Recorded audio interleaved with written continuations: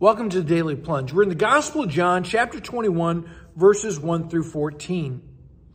Jesus has appeared already 3 times, resurrected, to the disciples. But they're still coming to grips with what this means. And so they go off. Peter says, I got to go fishing.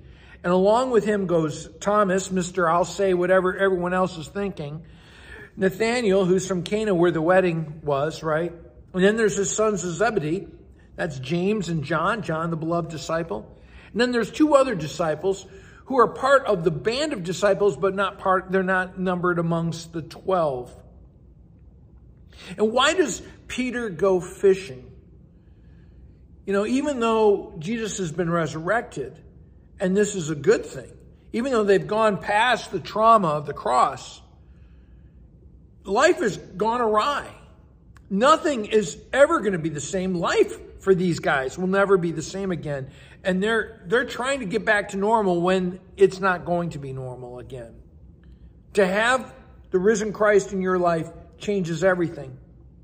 Now, they're out in the boat and there's a stranger out on the shore, but they don't recognize him. Why? Well, because the risen Christ, he is beyond this life and he is beyond death. And so his form isn't quite in the natural, this human state. And he calls out to them, why don't you throw your net on the other side of the boat? Which is just kind of silly. And yet they listen to this stranger and they do what he says. And then then a great catch of fish occurs. And immediately they're taken back to that first time. And what's interesting is that story is not in the Gospel of John, but John is making reference to that story that's in the Synoptics. And immediately Peter says, it is the Lord. That's who does this kind of crazy stuff with us, right? And so he puts on his coat and jumps into the water. Why would you put on your outer garment to go swimming?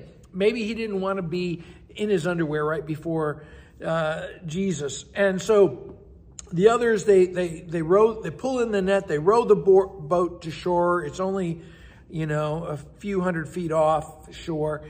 And Jesus says, why don't you bring some of the fish you caught? And so they bring in the net, and there's not a whole bunch. There's not a school of flock. There are 153 fish. It is a very specific number. Why? Because numbers matter to Jesus. They matter to God. Why do numbers matter? Because each number is a person, right? That's why we take track of who's in worship, because each person matters. They matter to the Lord. And so as they're out there, none of them asked, who are you? They knew it was Jesus. And Jesus invites them to have a meal with them, to have, breakfast fish tacos together. But what they're really being invited into is fellowship and relationship with Jesus Christ. Even in the midst of all of life going awry and life never being the same, for having the risen Christ, what ultimately is the purpose of it is to be invited into this saving relationship with Jesus Christ.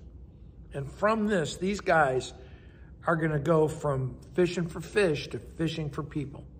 That is our calling. Hey, thanks, friends. Thanks for listening to Daily Plunge. If you like it, please leave a review and pass this on to others. Thank you very much. Have a blessed day. Thanks for joining us today for the Daily Plunge. We hope you hear the Lord speaking into your life. We invite you to subscribe so you can receive this plunge into the Word daily.